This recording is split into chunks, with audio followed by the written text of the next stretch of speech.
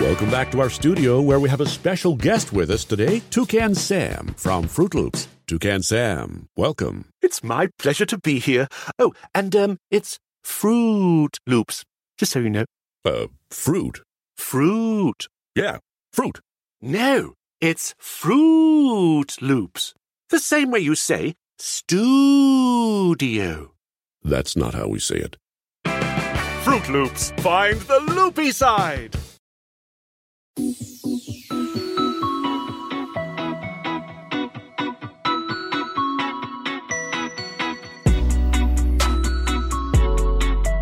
Welcome back to Pod Save the World. I'm Tommy Vitor. I'm Ben Rhodes. Ben, another big show today, man. Another big guest. I don't want to rank all of our guests, but two big guests in a row. This week we have former Secretary of State, former Ambassador to the United Nations, Madeleine Albright. She's coming on to talk about her book, Hell and Other Destinations, a 21st century memoir. We just spoke to her. She is smart, funny, engaging. The book sounds great. So don't miss that interview because you will be mad at yourself. For the news portion of this, we got a bunch of ground to cover. So there's a long-awaited political agreement finally in Israel, and we'll talk about that. We will try to explain how the price of oil could turn negative. Very confusing headlines yesterday. There are a bunch of rumors about Kim Jong Un's health and what that might mean for North Korea's future. There's a bunch more attacks on democracy in Hong Kong in our ongoing series of stories about how despots are using the coronavirus to do terrible, unrelated things. We'll talk a bit about China's economic recovery and some interesting polling that your group did, Ben, on national security and Donald Trump and elections. So a lot of good stuff today. A little less coronavirus focus because I imagine it's as depressing for you guys sometimes as it is for us. So we're trying to cover everything. Yeah, definitely. One quick thank you before we get to the news. More than 1,500 of you have used the call tool on votesaveamerica.com/call to get connected with your representatives in Washington and tell them that they need to include funding to make elections safe and accessible as part of the next coronavirus relief package. That is so amazing, and it's really important to do while that package is still being negotiated.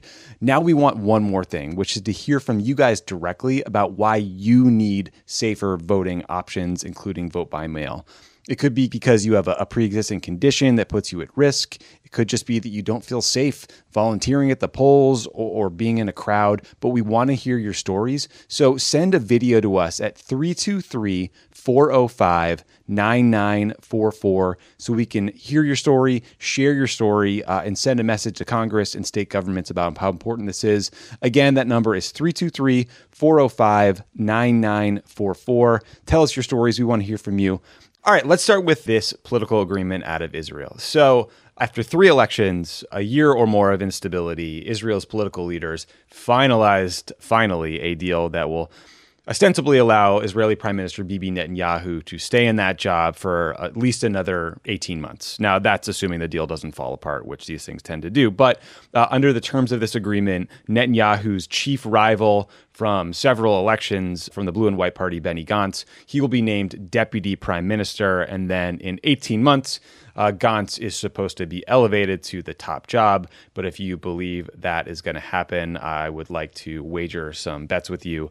So the way they're splitting up responsibilities is basically the Likud, Bibi's party, will get to control education, transportation, housing, security, health, and finance ministries. Gantz will control defense, foreign affairs, culture, justice, media, and Gantz himself will be the defense minister. The plan reportedly papers over some of the more divisive issues by basically saying, this is an emergency government. Let's spend 6 months focused on the coronavirus, and let's punt all these hard questions like military service for ultra-Orthodox down the road to later. Bibi's trial for fraud, bribery, breach of trust will start on May 24th, so we will have to watch all the ways he tries to obstruct that. Predictable, Ben, but still pretty disappointing is where they landed on a Palestinian state. Netanyahu and Gantz have both talked about annexing Israeli settlements in the West Bank. Apparently, they're going to take that proposal to the Knesset in July and move out on it. And since the Trump administration has endorsed that plan and the broader international community seems to have lost interest in fighting for the Palestinian state. It seems like it could go forward. So, this race over the past year got really ugly. Bibi supporters called Gantz a terrorist sympathizer, and Netanyahu's son, who is the Don Jr. of Israel, spread rumors that Gantz had created sex tapes that were hacked by Iranian agents. So really ugly, and which led to Blue and White Party members being furious about this agreement. I don't know how the party survived this, but we'll see. This week in Tel Aviv, these thousands of mask-wearing Netanyahu protesters or opponents stood 2 meters apart in a socially distanced protest, which was a pretty amazing visual. So, Ben, a couple questions for you. Do you agree with this analysis that basically this was the best Gantz was going to get in this environment, given the coronavirus, given the polling, given Bibi's power? And what do you think this means for people like us who still hope one day that there is a two-state solution? I mean, I'm sure it was a really hard environment, but I don't think that this was the best. We've been through 3 elections. What Bibi's basically been able to do is kind of, protract a stalemate so that he's the last man standing. And, part of what worries me about this, Tommy, is if you look at the history of Bibi's elections, he often has succeeded in, neutering, if not ending the political careers of his opponents. Yeah. By bringing them into his government. Yeah. And then kind of outmaneuvering them, blaming them for things, using their awkwardness of being kind of half in with Bibi and half out to undermine their public support. And so if you go back and look, Zippy Livni ran against Bibi in 2009, actually got more votes than him, couldn't form a coalition, ended up coming into Bibi-led government as foreign minister, and that was kind of the end of her political career. Ehud Barak, who'd been prime minister before and a political opponent of Bibi, comes in as defense minister, ends up kind of not a viable politician on the back end. You have Yair Lapid, who is seen as one of the leading kind of centrist challengers to Bibi, similarly comes in, same thing happens. And so there is a pretty clear pattern here where Bibi kind of runs the coalition game. He doesn't have majority support for him, but he makes it difficult for anybody to amass a coalition bigger than the essentially the far right block of parties that he can assemble. He kind of co-ops and brings in the political opponent, and that person ends up getting kind of chewed up.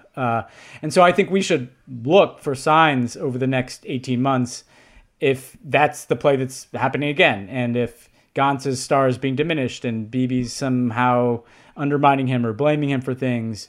I'd look for that. I'd also look for whether or not any other opposition to Bibi emerges. Does this energy that the Blue and White Party tried to harness of people who just want to move past Netanyahu, does that coalesce around somebody else other than Benny Gantz? I thought Lapid, who was kind of one of the other important figures in Blue and White, was pretty blunt in in how he described this as essentially a betrayal in a way. Yeah. And so I think that to me it's an unsatisfying outcome that kind of preserves this stalemate. It's unclear what it means for Bibi's corruption trial. I think the suspicion is that as he's sitting prime minister, that will be more difficult for prosecutors to effectively move forward. We'll have to see on that. And I think in general on the Palestinian issue, clearly that didn't feel like something that Gantz was fighting for. To have a more rational and let me put it this way. Clearly on the Palestinian issue, that Gantz was not fighting in these negotiations for a radically different policy and approach that could bring about a Palestinian state. The conversation seems to be about when and how fast and how much to annex, the West Bank. So again, I think we're not going to see changes on a lot of the issues we talk about, including the Palestinian issue, unless we get beyond this type of stalemate government. And really, actually, one of the telling signs will be the U.S. election, because, if the U.S. moves in a different direction and Bibi had kind of thrown his lot in fully with Trump, I think that might undercut him a bit at home, too.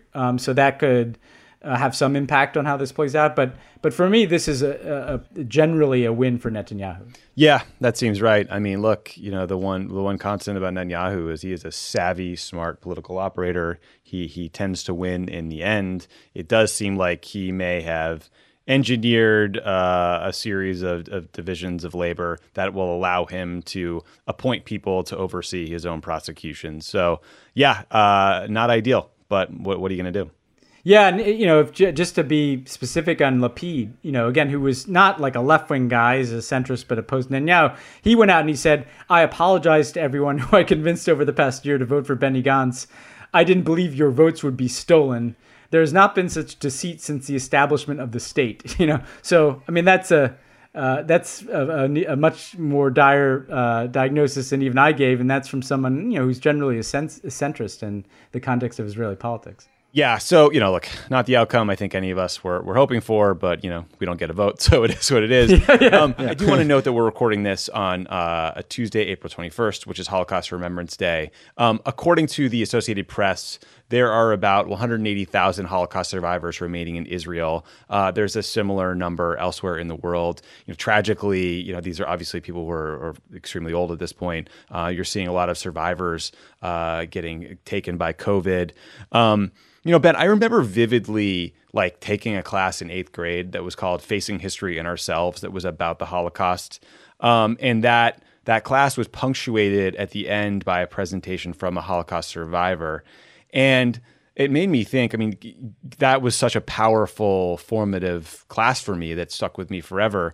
And it's concerning given how much Holocaust denial is out in the world. It's unnerving to think that we might soon live at a time where there are no survivors left to offer these firsthand accounts. But, one powerful experience I think you were a part of was the trip Barack Obama took with Elie Wiesel when they toured Buchenwald. Could you just talk a little bit about Elie Wiesel for anyone who might not know who he is and what that experience was like?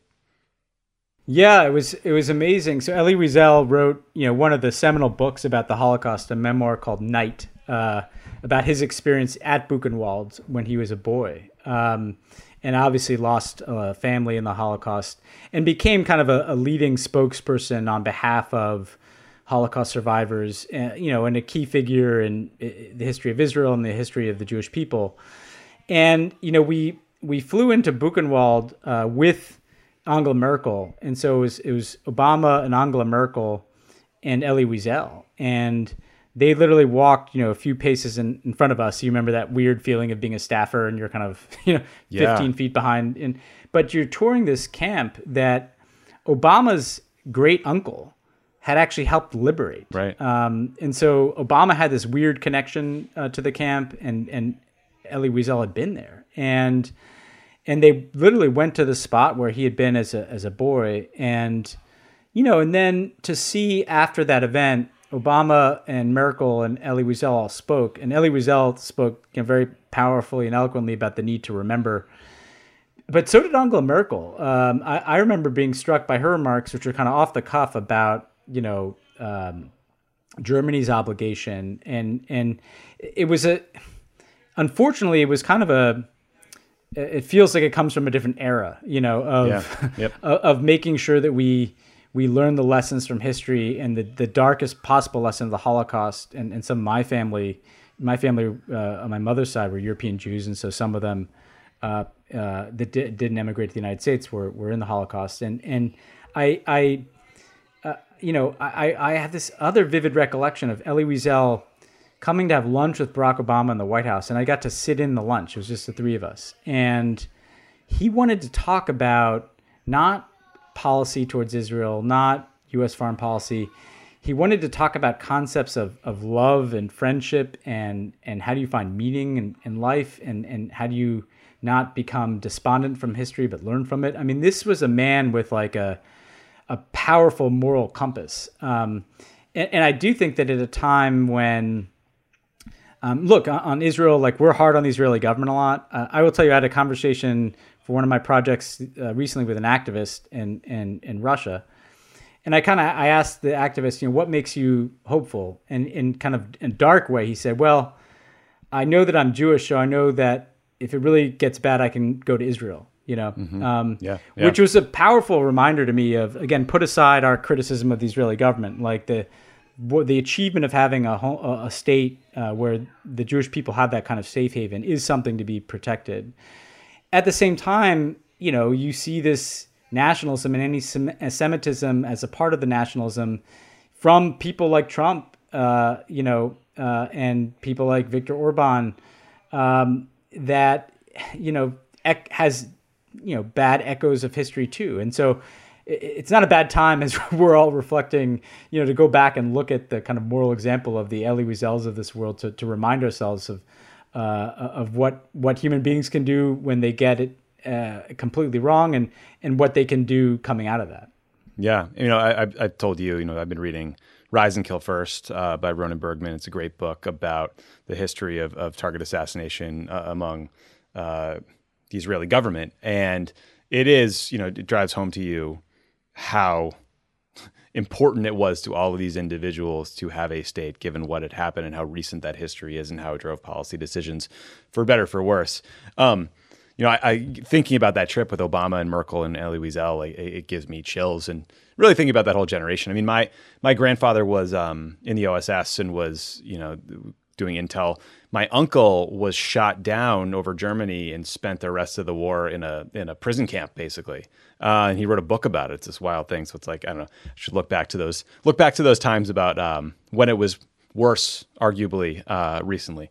Yeah, no, much worse. I mean, we didn't know, my family emigrated pretty early, so it's not like they came in the 30s or something, but there was still this big family like back in Poland and Germany.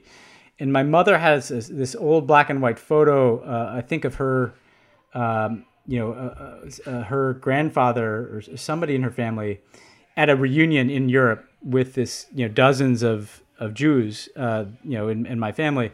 And we don't really know them, Yeah. And so I couldn't even identify who they are in the photo, but when you're looking at this, what happened to them, I have that. I've always had that photo very much in my mind, and I do think that the Holocaust, it's interesting. It was such a catastrophic failure of human beings that, in a way, I've actually been thinking about this a lot. It kind of shocked the world into trying to not do that again, and so a lot of the infrastructure set up after World War II, the UN, all these things that we've been talking about, the successes and failure of this international order, was set up to prevent another world war and another Holocaust. And part of what worries me about the moment we're in is it's now been 75 years. That generation is passing.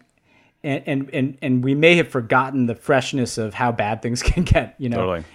So I think you're right that we should look to the generation of your grandfather and the people who, Obama's great uncle and Elie Wiesel and Angela Merkel, people who've sought to rectify the wounds of the past by not repeating them. Yeah, agreed. We got a little deep there, but it's a good reminder that all of our country, our world has been through a lot very recently. Maybe gives us a little perspective. Yes. That, podcasting from home is not the worst thing that's ever happened to me.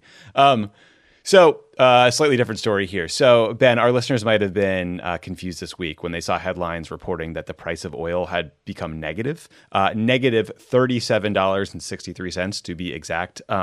You might ask, why would anyone pay me to take their oil? And the answer is a combination of a bad economy, a supply glut, a lack of storage, and then how it's traded. So we'll try to explain this for you, a little background first. So consumption of oil is obviously way down because of the pandemic, because of the resulting economic shutdown. No one's driving, nobody's flying, factories are closed, et cetera. On top of that, and we've talked about this on the show before, in early March, the Saudis and the Russians, they broke a longstanding agreement to limit the production of oil that was able to keep the price pretty constant. And so both the OPEC countries and the Russians, they ramped up supply and just started drilling tons more oil. That was a price war we've talked about. So as demand is crashing, the supply is increasing. After about a month, the Saudis and the Russians realized this is a very bad time to have this fight. Trump intervened. He tried to referee and break some agreement where the U.S. also cut production. But the damage was basically done in the near term in terms of the market being flooded with this oil. So that gets us to Monday, and then we have to talk about how oil is traded. And so what we're talking about when we talk about the negative price for a barrel of oil is a futures contract on a May barrel of West Texas Intermediate crude oil. So oil is traded in this very complicated hedged way. I can buy contracts for delivery of a barrel of oil for like several months from now to hedge against a price increase or what have you. So if you own a May futures contract right now, this week, you either have to accept the physical delivery of that barrel of oil or sell it. And that's how you get to a negative price. Like a lot of the people buying and selling oil are just traders. They don't have the infrastructure to actually do anything with it. And as a country and as a world, we are literally running out of places to put the oil. One of the main U.S. storage locations is in Oklahoma. It is estimated to be completely full in May. Traders rent these massive tankers called VLCCs that can hold up to 2 million barrels of oil for temporary storage. But these things cost like $100,000 a day. So you try to rent them for as little time as possible, or else you could end up losing money on the deal. And so because most economists and oil traders expect that the economy will pick up over the next couple of months and demand will increase, a barrel of oil, a contract for a June barrel is actually like $15, $20, but the May oil is negative. So very confusing. But the gist is this just shows how much this pandemic has collapsed economic activity, how deep the shock is going to be to our economy. And the big risk here, which Trump clearly knows because he's talking about this, is that if the price stays really low, like under $20 a barrel, a huge percentage of U.S. oil companies, maybe 80% by some estimates, will just go bankrupt. Like they cannot produce oil at a rate that can be profitable for them. And so you can see hundreds of thousands of people lose their jobs. So today I saw him tweeting about how the U.S. might start making big purchases of oil for the U.S. Strategic Petroleum Reserve. You might hear talk about a bailout. But man, Ben, this really drove home to me just how brutal the economic damage from this shutdown of the economy has been. Well, the good news is that the three people who have the most agency on this issue are Mohammed bin Salman, Vladimir Putin, and Donald Trump. Great. So that makes me feel really confident about this. I also think I was thinking about this last night, sitting in quarantine here, and just thinking that, this whole pandemic is in interesting ways revealing things that were already broken about, our society and how our world works. We talked, about the thing I wrote about 9/11 and our overwhelming focus on terrorism. I think another thing is there's just something wrong with a world and a global economy that is hurtling towards a climate change future that has this much oil being produced. Like basically to deal with climate change, we should be reorienting the entire global economy to run on things other than fossil fuels. And instead of doing that, it's kind of a symbol of how much we're not doing that in a pandemic, there's literally more oil than people can store or do something with because consumption is down. I mean, no, there should not be bailouts of fossil fuel companies. Like, why? I mean, the reason we have this glut in a way is because of how much fossil fuel companies have had special privileges from governments. Like, what we need to do is get to a place where this is not the lifeblood of the global economy. So it's a bigger point. I mean, in the short term, yeah, you're going to see shocks. I wonder, what this does for like a Vladimir Putin who surfed to power in part because oil prices were so high that the coffers were full in Russia and he could kind of spread the money around. I think, there's serious questions about, what kind of Russian economy there is on the back end of this and how he's going to manage through that. And we've talked a little bit about how that might lead to other provocations. So I think, there could be geopolitical fallout that flows from an enduring period of low oil prices. There also, I think, should be yet another wake-up call that, it's time to get onto some new forms of energy here because the next pandemic that is coming towards us is climate change. We know what the science tells us. We know what the results will be if we don't prepare, and we're not preparing. Yeah, we need to create a new form of renewable energy that we produce here so we're not dependent on any foreign countries ever again. And we need to figure out it real fast because this is a little ugly. I don't want to be dependent on the Saudis. Yeah, and what's interesting, Tommy, is that, like, in a way, this massive boom in U.S. production, again, some of this had happened under Obama with fracking, it made people feel like, oh, this means that we're not dependent on foreign oil. Well, yes and no, because these giant producers like Saudi Arabia and Russia can still mess with our economy, and they can still mess with people's jobs in this country. They can still, hold us over a barrel, to use the obvious pun. And I think it suggests that a more durable, sustainable model for job creation is not in fossil fuels. It's in a transition to renewable energies. Yeah, one to watch for sure. Here's another pretty amazing story that popped up overnight. So late Monday, CNN reported that the U.S. is monitoring intelligence that suggests North Korean leader Kim Jong Un is in grave danger after a surgery of some sort. The source on this story was a U.S. official with direct knowledge of said intelligence. So if true, it's quite a scoop. It's obviously still far from confirmed.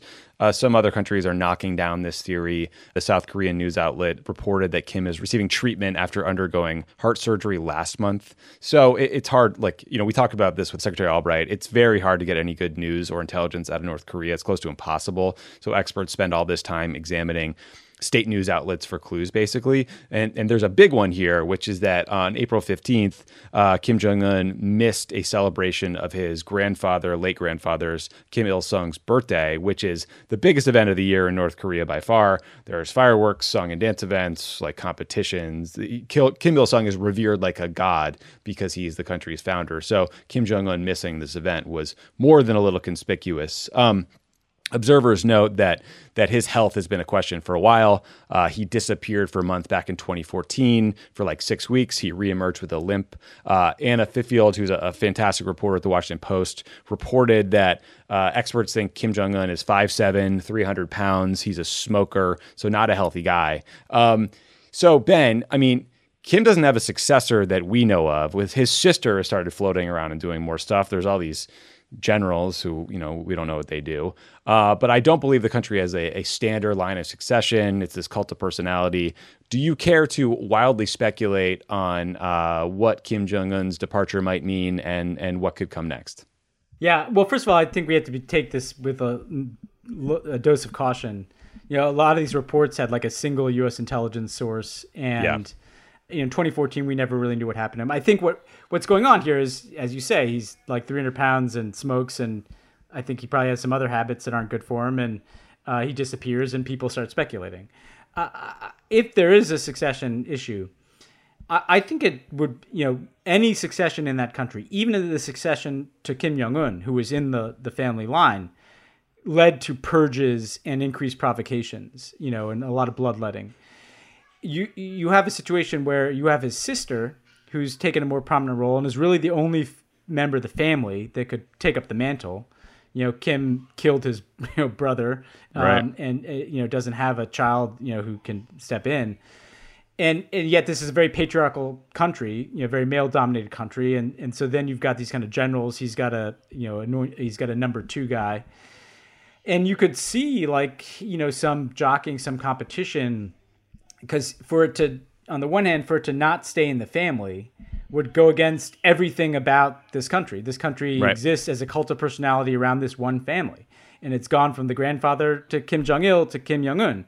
And so for it to leave the family, I think would open up a Pandora's box of competition. But, whether the male-dominated hierarchy there would accept a woman is an open question. So I think in any event, if there is a succession crisis, it is likely to bring about some bloodletting, some competition, some jockeying, probably more likely a degree of competition, perhaps flows of refugees into China or into South Korea. So hard to manage. So it's one of these situations where, Kim Jong-un, it's not that he's a great guy, it's just that we don't know, there's an uncertainty with what comes next, and it would probably be, at least in the short run, a bumpy ride. But I would take these reports with a big grain of salt until we see anything more definitive. Big grain of salt, single-sourced U.S. official monitoring intelligence that suggests is, it's not entirely locked down, and that's not a criticism of the reporters. It's just hard to get information out of there. Trump would have to find somebody new to send letters to, but that's a whole other story. So one coronavirus story that I did think we should talk about this week was The World Food Program estimates that the pandemic is going to double the number of people facing acute hunger this year. They estimate that around 265 million people in low and middle income nations could face starvation by the end of 2020. That's double the 2019 number. That's not just because of the coronavirus. It's a confluence of factors like conflict and famine and climate change. But I just think it's, again, important to keep in mind that as hard as this is for people in the U.S., these crises tend to impact poorer countries even worse. And, at some point when we're, reasonably close to feeling like we've managed the crisis at home, donor countries are going to have to step up to prevent a horrific humanitarian outcome, one, but also to try to prevent more economic and political crises in places like Africa, wars from breaking out, right? I mean, like these events tend to spiral into worse and worse scenarios if left unchecked. Yeah. I think that this is a space to watch in terms of how this plays out among the most vulnerable communities in the world. I checked in a few days ago with a friend of the pod, Zarlash Talamzai, who we had on to talk about Afghanistan. And she has this NGO that works with refugees. And she said, people don't even know what's happening in refugee camps. There's no visibility. Like a lot of the aid workers had to leave because people were kind of pulled out. And so some of these places, it's a black box. Like people don't even know what is happening in these camps. You look at a country. I was talking to someone the other day who works on South Sudan, and there's less than 200 doctors in South Sudan, right? And at the same time, donor money, whether it's it's governments or international organizations or just private individuals, is drying up for things like refugees or famine because, understandably, people are giving in their own countries again. So, if you're, the U.S. is spending $2 trillion to prop up our own economy, wealthy individuals are probably donating for, combating the coronavirus in their countries. And so I think there's going to be this double shock where vulnerable communities that are at risk of famine or at risk of public health collapse already are going to get hit by that at the same time that there's going to be less funding for them. And so as we climb out of this thing, I don't know how you begin to try to make that whole. The U.S. government is going to have very little money to work with. When Obama came into office, we had a promise in our campaign to double foreign assistance. And as soon as the financial crisis happened, we scrapped that promise because we knew, we were going to be running $1 trillion deficit and we're going to have to be, trying to prop up the U.S. economy. And so I think it's going to take, wealthy individuals who have plenty of money, frankly, and other creative sources of funding to make sure that some of these places don't go off a cliff. And it bears watching. Yeah, it really does.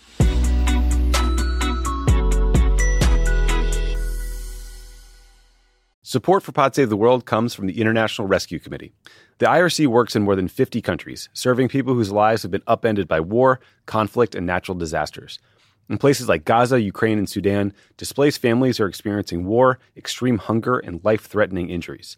In Gaza, ongoing violence, bombardment, and blockade have made survival difficult for families living in damaged buildings and tents. The lack of safe water, medicine, and healthy food contributes to the spread of diseases, and children are especially at risk. The International Rescue Committee is working with local partners in Gaza to provide life-saving medical care to injured civilians. The IRC works around the world to help families in crisis by delivering critical supplies such as therapeutic food for malnourished children, clean water, cash assistance, and more. Your donation will support this work and help children and families survive. Listen, the International Rescue Committee is an incredible organization. They are doing the Lord's work all around the globe. I have donated to them, for many, many years now because I know that my dollar will go towards helping people. It's not going to go to administrative costs or overhead fees. It's just an incredible group doing great work. I hope you'll consider them. Donate today by visiting rescue.org/rebuild. That's rescue.org/rebuild.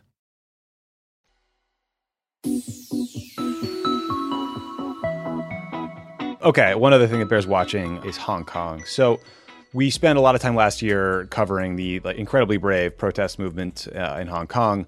Obviously now, because of the coronavirus, it's no longer safe to take to the streets. You're not seeing protesters. But the Chinese government is cynically using COVID as cover for, to increase their efforts to crush pro-democracy efforts in Hong Kong, basically. So Hong Kong authorities recently arrested more than a dozen pro-democracy activists. And then the Chinese government, they're being increasingly assertive about what they believe is their right to supervise, in quotes, the city, to weigh in on these political matters, to publicly come out in support of these arrests. And they are undercutting the semi-autonomous nature of Hong Kong's government, and they're blaming the U.S. for the protest movement, right? It's like the typical playbook. So, Ben, I mean, could you just remind listeners of, how the Hong Kong government works in relation to China and why the arrest of these activists is seen as such a big deal? Yeah, so Hong Kong is supposed to have one country, two systems. So it's a part of China, but it has its own system with civil liberties and its own legal system, importantly, for the people of Hong Kong. And they have their own government, their own Hong Kong governing authority that has a legislative chamber and a chief executive. China had already chipped away at essentially the democracy that Hong Kongers believe that they're entitled to under one country, two systems.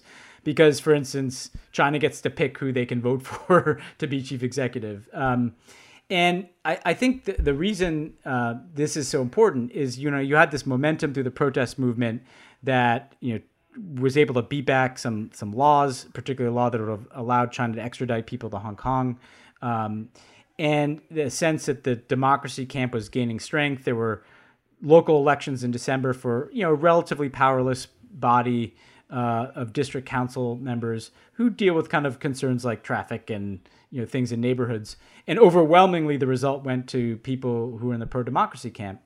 And now you have, the protests obviously are not happening in the same manner that they were. And there's a legislative election in the fall that is a chance for the pro-democracy camp to actually try to acquire some meaningful power. And I think there's a sense that with the world's attention elsewhere, with people not able to turn out in the street, that they can deploy a playbook that is a combination of chipping away at the autonomy of Hong Kong, so giving more power to the Chinese government to control events in Hong Kong. There's something called the liaison office for the Chinese Communist Party in Hong Kong that has grown increasingly powerful relative to the Hong Kong government. And so they've been granted some additional powers, some efforts to mess around with Hong Kong's basic laws so that, they're brought more in line with the Chinese Communist Party's view of how things should go.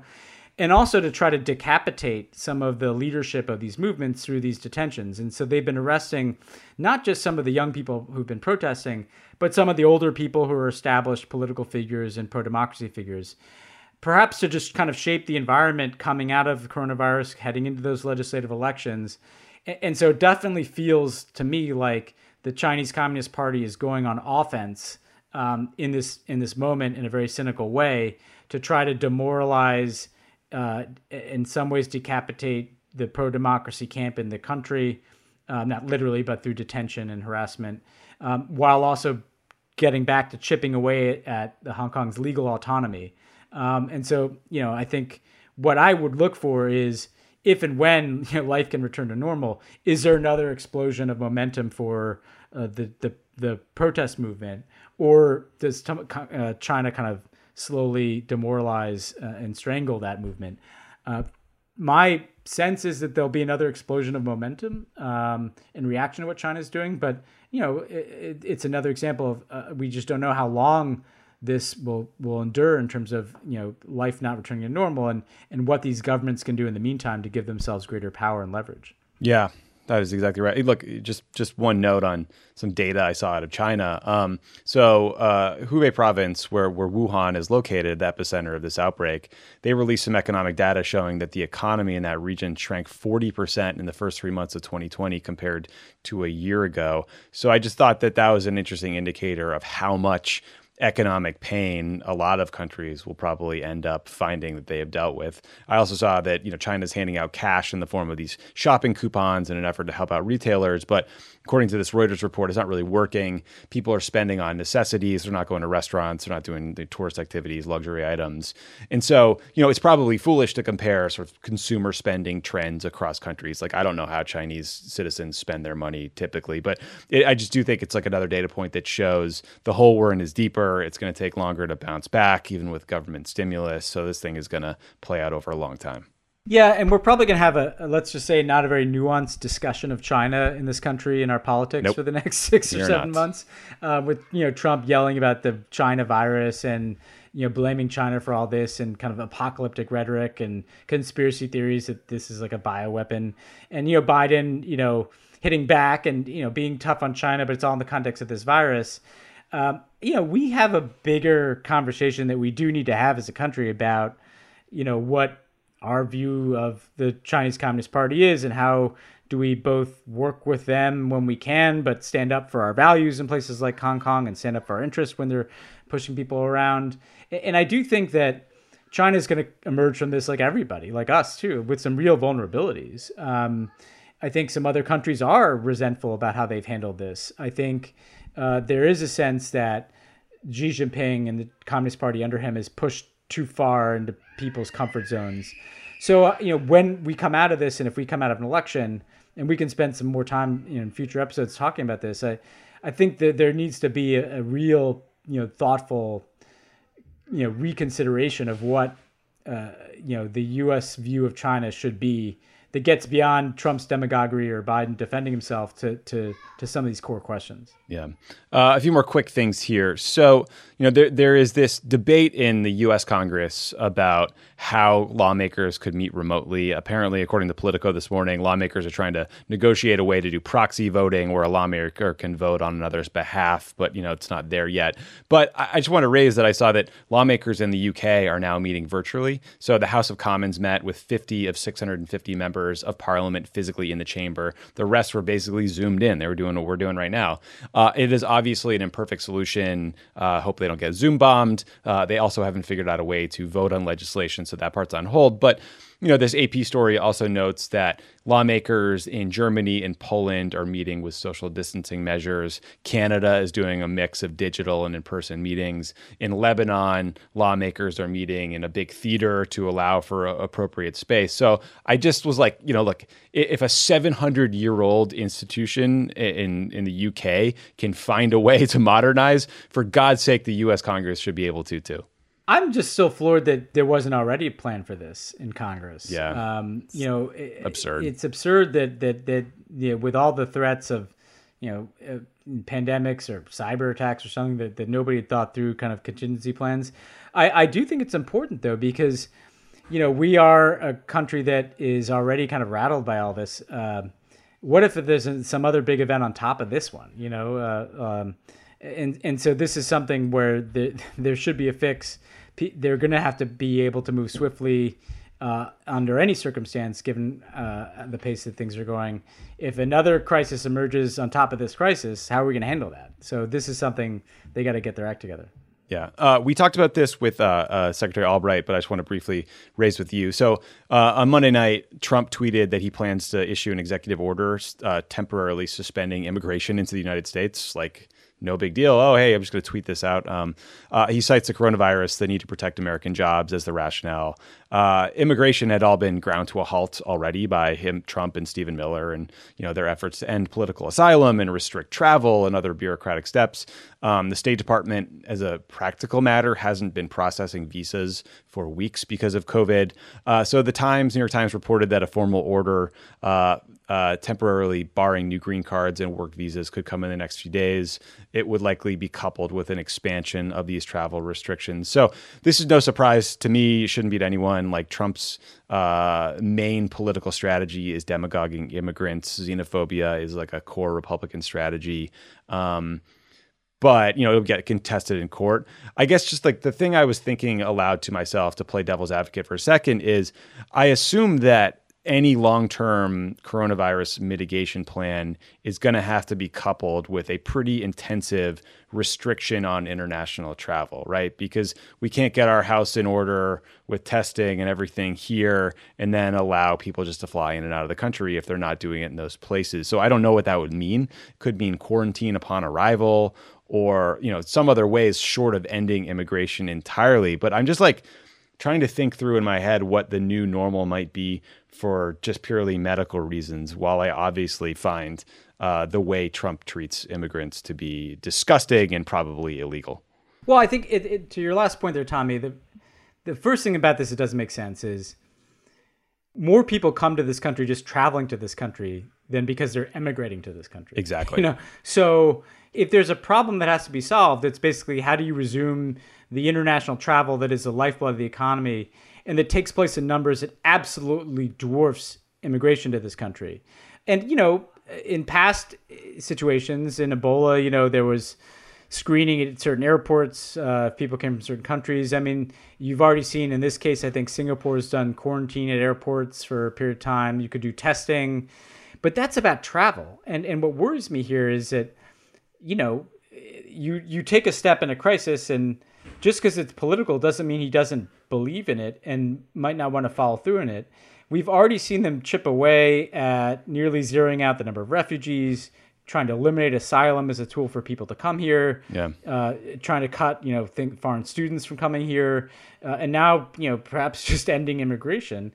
If he's reelected, who's to say what the new normal is that emerges on the other end of coronavirus? And, there's so many angles to that.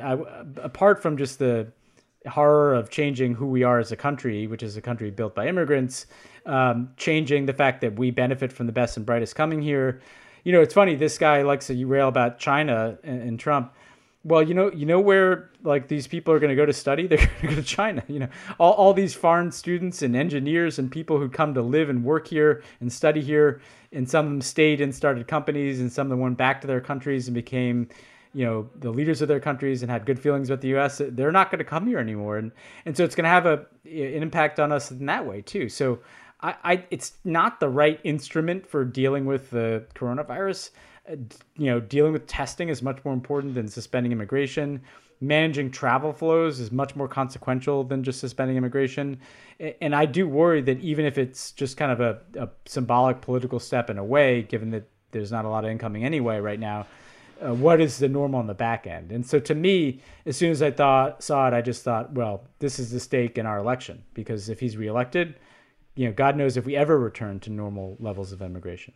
Yeah, that's exactly right. And it's also, unfortunately, probably the fight that he wants, because he would rather be able to demagogue Mexican citizens or whomever than actually talk about his response. But, we'll see how the political fight plays out. And to that end, Ben, so the group you helped found, National Security Action, you guys did some interesting polling this week on key swing states. So I think it was 1,200 voters in 12 battleground states. And some of the numbers that jumped out at me from the report you guys did. So voters disapprove of Trump's handling of relations with other countries by a 14-point margin. By a 22-point margin, voters think he has increased the risk of getting the U.S. into a war. 56% think Trump has made us less respected.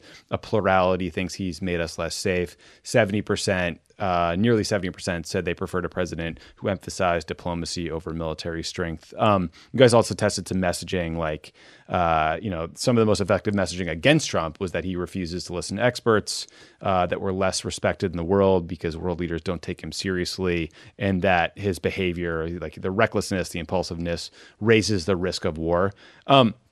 Looking at the poll and sort of all the conversations you've had about it, like, what did it teach you about how the electorate views Trump when it comes to foreign policy and national security, and how Joe Biden might run against him in the most effective way? Yeah.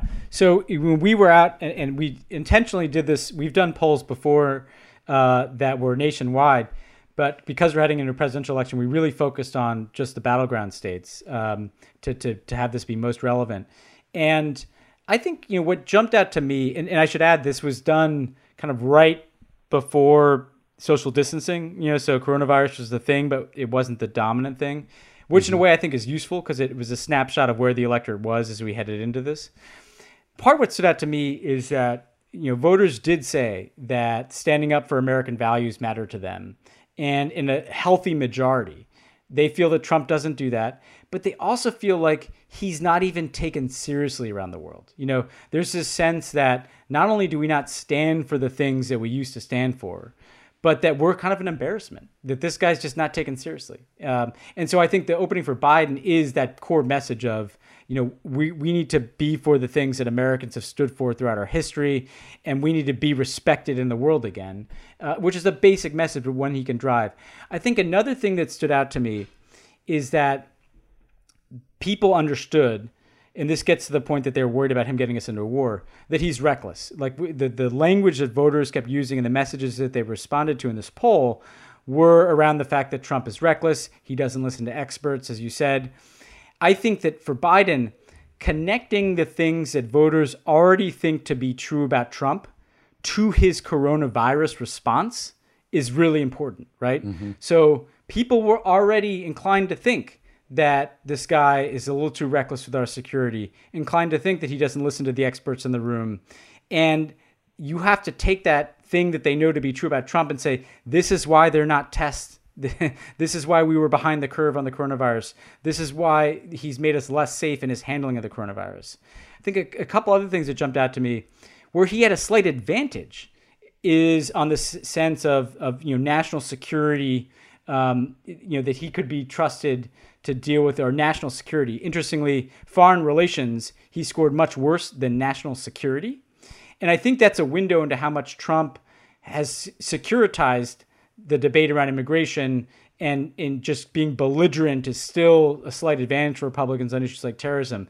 But I think with the coronavirus, Democrats have to make the argument, Joe Biden has to make the argument, that this is about keeping us safe too. That national security isn't just about terrorism or building a wall at the border. It's about, are we preparing to deal with pandemics that come to our borders too? So in a way, there has to be a changing of the frame around national security. One other thing that I'll just highlight, Tommy, because it stood out to me because we talked about it on this podcast, there was very real concern in the testing with the way Trump has politicized the military and the ways in which he has gone against traditions respecting the role of the commander-in-chief vis-a-vis the uniformed military, interfering in the chain of command, the disrespect at times for uniformed officers. That may be an opening that Democrats don't necessarily fully appreciate they have. That this guy, if you're talking about to veterans, if you're talking to base communities, the way which this guy has broken all kinds of norms.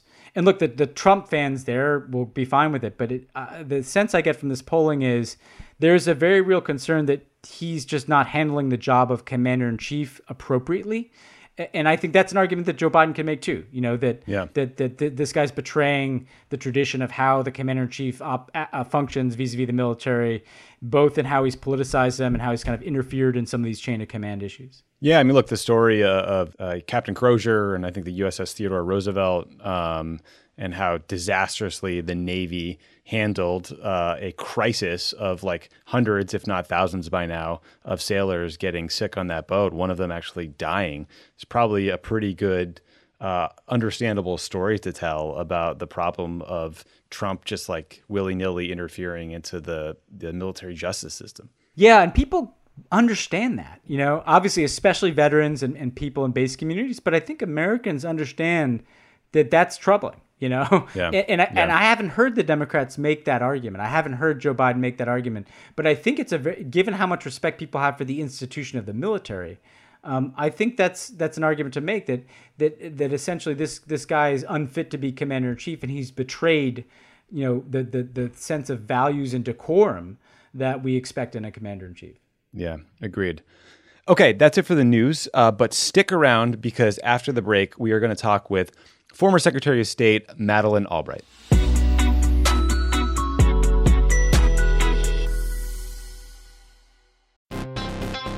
Donald Trump can't leave the courtroom, so just to rub it in a little, Pod Save America is going on tour. He's probably asleep right now, but if he were conscious, he'd be so jealous. The Democracy or Else tour begins in Brooklyn on June 26th, followed by Boston on June 28th. Then we go to Madison, Phoenix, Ann Arbor, and Philly. See all the tour dates and get your tickets now at crooked.com/events.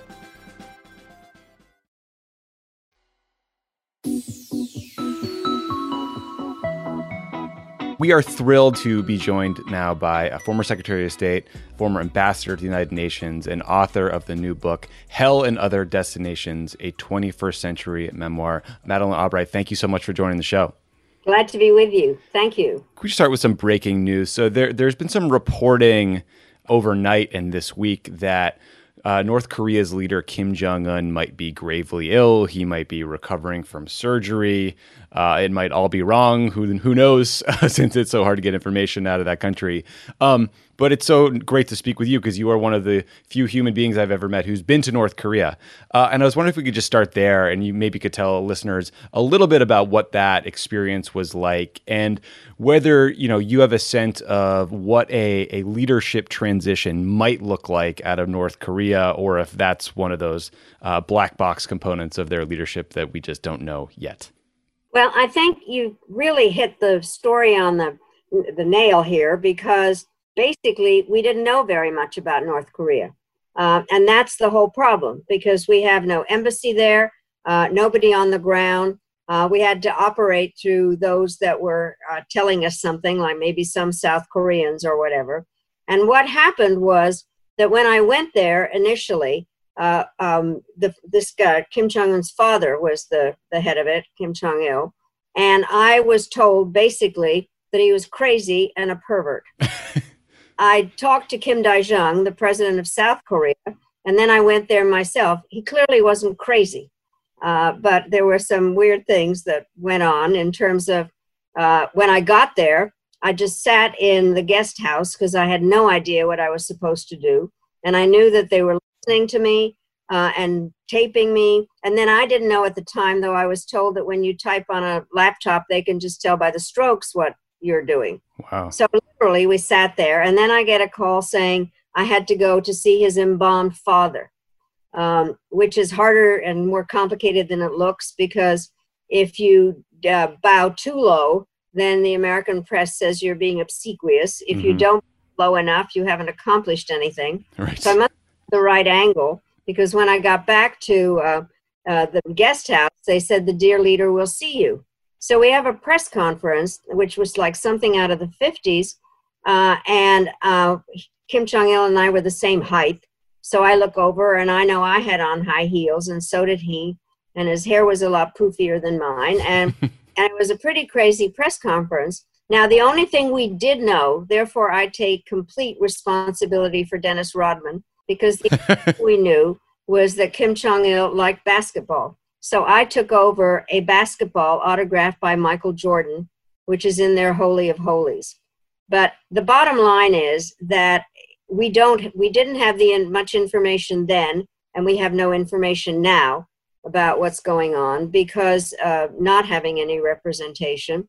I think we don't know what will happen because the question is, how is this even decided?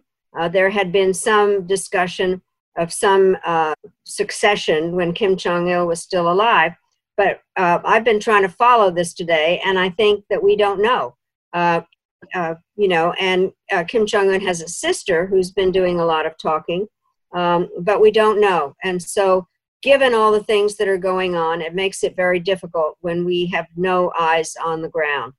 So I wanted to ask you, one of the things that's so interesting about your book, which characteristically is a great, both entertaining and motivating read, is, you've had this career in public life and then, continuing to be a public figure after, leaving the State Department. And you've really been at the center of, I think, the effort to connect kind of America's standing in the world, what we represent, the values we advocate for, the relationships we build abroad, to make that relevant for people, to make that relevant both to our foreign policy and to how Americans think about the world. And you and I ended up, crossing paths in some of those initiatives in the Obama years, where you were always pressing us to do more in that space. And I'm wondering just how you reflect on where America's standing is today, with President Trump kind of vacating his leadership role and also setting, a very different example than past American presidents have set.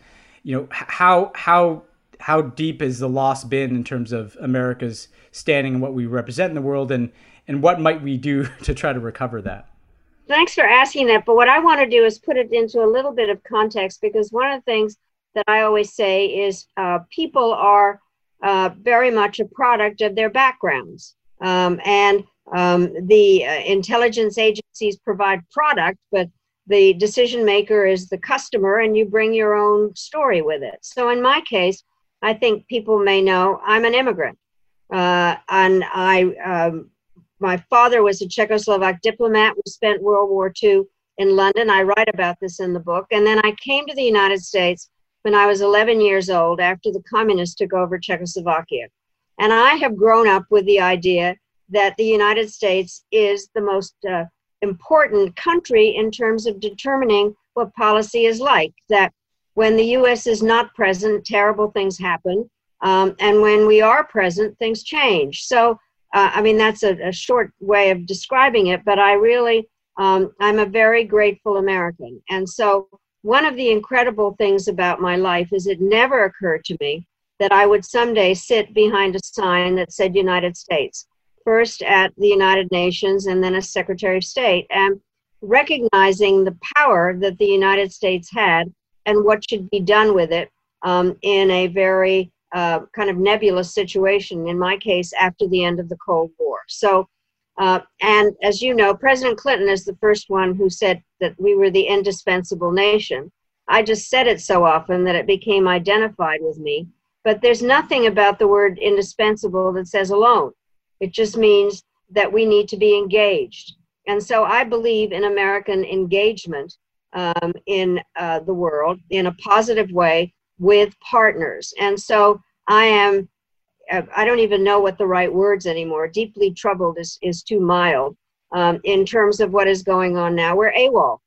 And I think we can see that not only are we AWOL, but we're blaming everybody else for what is going on. And so I think it's an irresponsible way to approach foreign policy.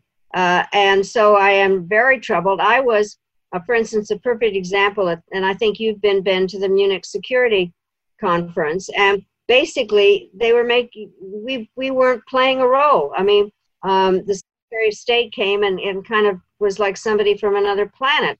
They are just kind of looking at us like, what are you talking about? And I think that's dangerous for America, and it's certainly dangerous in terms of dealing not only with a pandemic, but with the other issues, nuclear proliferation and issues of climate change and military relationships or lack of with all kinds of countries. So I think this is not a good time in terms of how we are viewed in the world.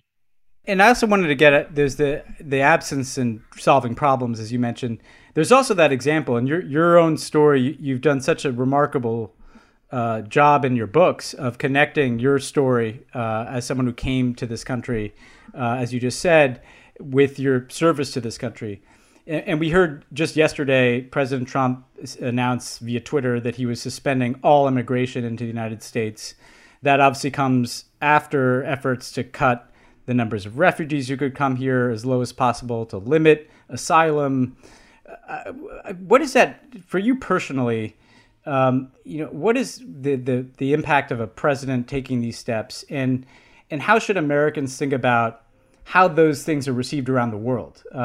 It's beyond our foreign policy to have someone suspending immigration, trying to limit or eliminate refugees. What does that do to how people around the world think about us, and how people like you who came to this country because of our openness, how do you think about that? Well, I actually think it's un-American in so many ways. And I've said in shorthand that the Statue of Liberty is weeping. I was asked recently to describe myself in 6 words. And I said, worried optimist, problem solver, grateful American. And I am a grateful American because who knows what would have happened to us. My father was tried in absentia in Czechoslovakia, after the communists took over. But speculating about that is not as interesting as the life that I've been given, and which is why I am grateful. And I do think that what is important is to understand how America can play the role of being an engaged partner, and understanding that we benefit from it, and we benefit from, and this sounds self-serving, but basically people that have come to this country because they want to contribute and be grateful. And so, first of all, I do think what Trump just did is kind of, it's a political action because he's already limited everything in terms of who's coming in. and the system isn't set up to interview people or anything. So it's just kind of one more finger in the eye and making it worse. The bottom line is that there are a lot of doctors and a lot of the people that are the first responders now that are people that are immigrants. And I have to say that one of the great honors for me was when President Obama gave me the Medal of Freedom. And I have it in my office because I tell my American story. I have the manifest from when we came to the United States in 1948, and it ends up with getting the Medal of Freedom. And one of my favorite activities is to give out naturalization certificates. And the first time I did it was July 4th, 2000 at Monticello. I figured since I had Thomas Jefferson's job, I could do that. And so I give this man his naturalization certificate, and he walks away and he says, "Can you believe it? I'm a refugee and I just got my naturalization certificate from the Secretary of State." And I couldn't help it. And I went up to him and I said, "Can you believe that a refugee is Secretary of State?" And I do think that I'm very honored, grateful American, and what is happening now does not make any sense on any level at all. Once again, for folks listening, the book is Hell and Other Destinations, 21st Century Memoir. So you can pick up a copy probably online. It's probably the best bet right now, but all kinds of places. The current Secretary of State, Mike Pompeo, is a close friend of this show.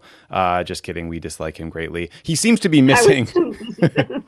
He seems to be missing in action during this crisis. Maybe that's a good thing, seeing his performance on other issues. But I guess, can you help listeners understand what a competent Secretary of State could or should be doing right now to manage what is obviously a global crisis?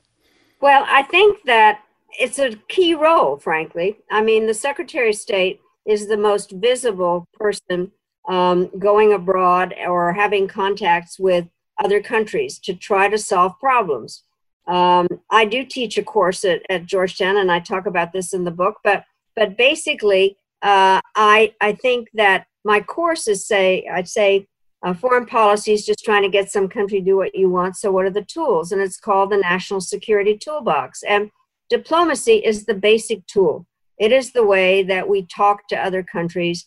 And sometimes it's in small groups and sometimes in large groups, but it is the language of one country talking to another. And there are issues, some very serious problems, even short of the virus. But basically, you need to be out there. You need to be able to establish relationships, and they aren't just pleasant visits when you go abroad. I used to say, I mean, you go through, the weather's nice and everything. I like your tie. But basically, after the small talk, you are there to say what you think. And I would often say, I have come a long way, so I must be frank. So you try to solve problems, but you also talk about what are the national interests of your country.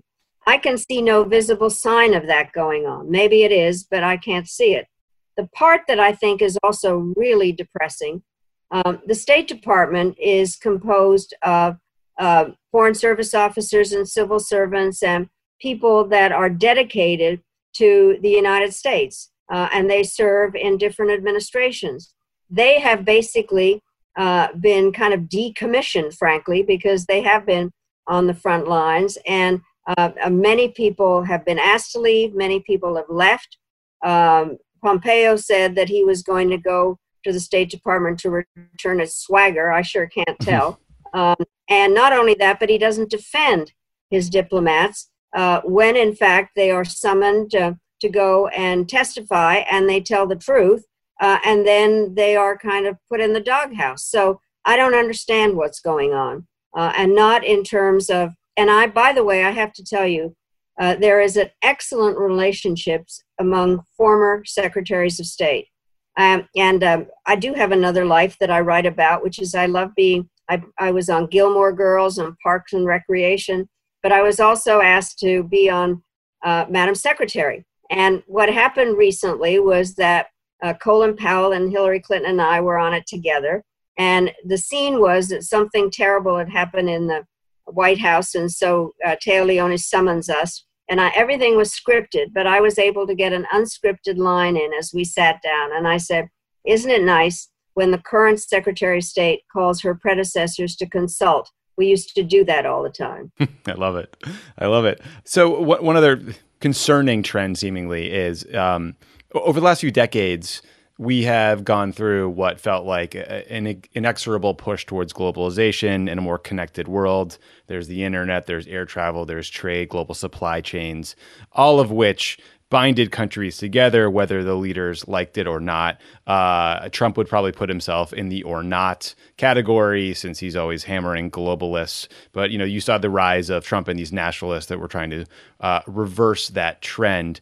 Are you at all worried that the coronavirus and the potential need to actually shut borders for health reasons might actually help them succeed in disconnecting the world and disconnecting America from the world? I'm very worried about that because all the blame placing that's going on and trying to explain why we weren't doing what we were doing is the Chinese are going to have to explain what happened, but we need to look at the future and how to solve this. And even though Trump might be saying things, the virus knows no borders now. And so there is that kind of aspect of the interconnectedness because of the supply chains and a variety of other aspects to this. But I am worried about the following thing, which is that, by the way, globalization is not a four-letter word. It is basically just talking about the relationships that have taken place as a result of the potential of travel and all kinds of things. But basically what it has done is it's faceless.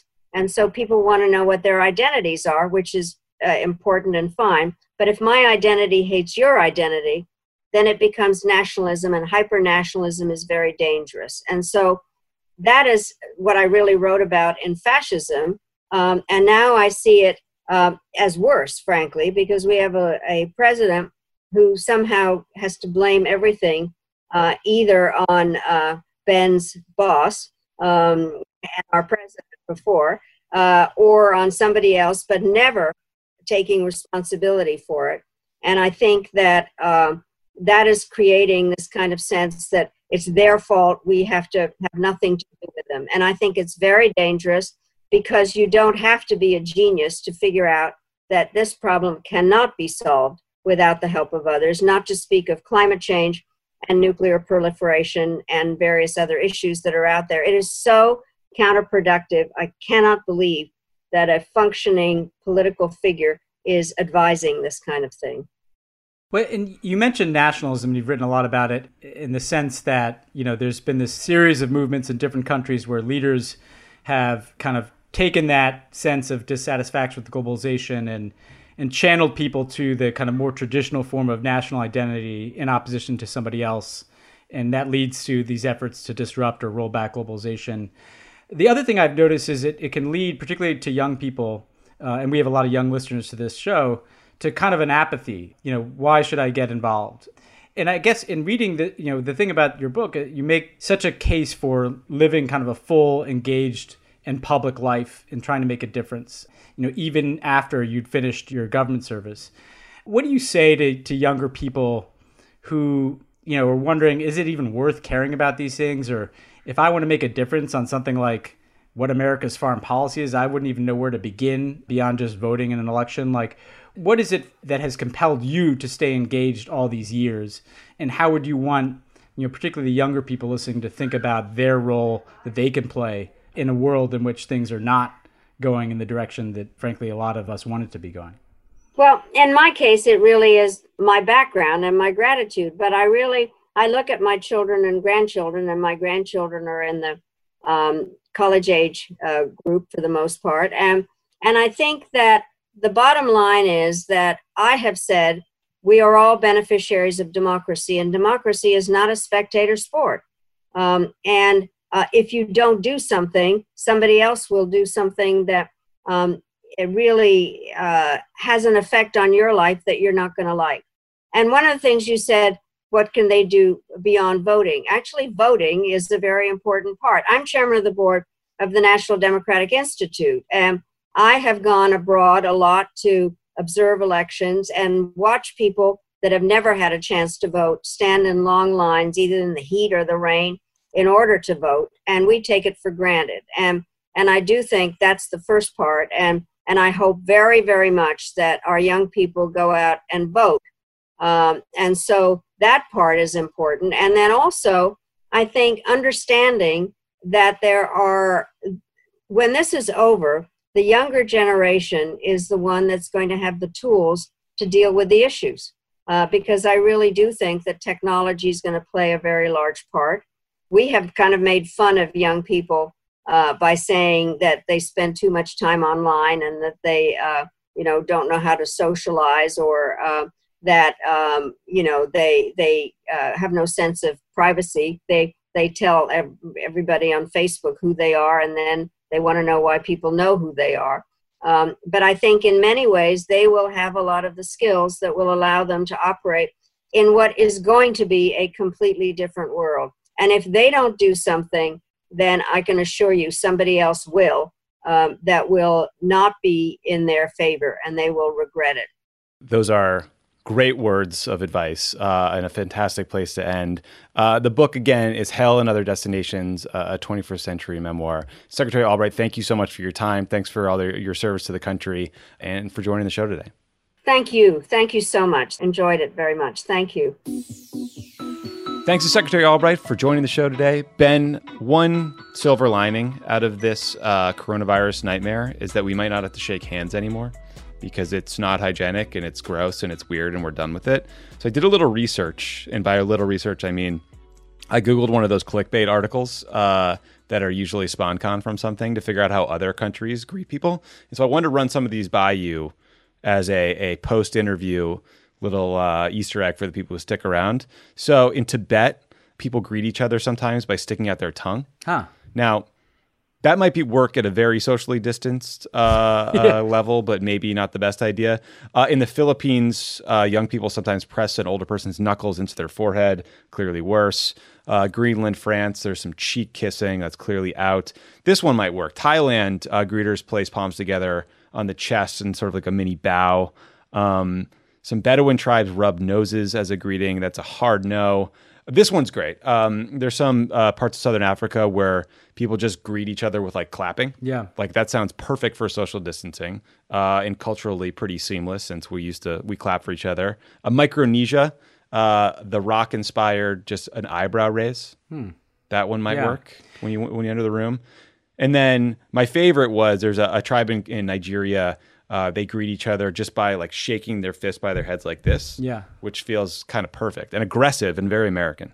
I have to say I was at in New Zealand, the Maori, the way they, the indigenous peoples in New Zealand, they greet by kind of a forehead, you put your foreheads together. Mm-hmm. And we had this big ceremony and Jacinda Ardern was there and she literally greeted every person, including me, with this forehead bump, kind of seamlessly.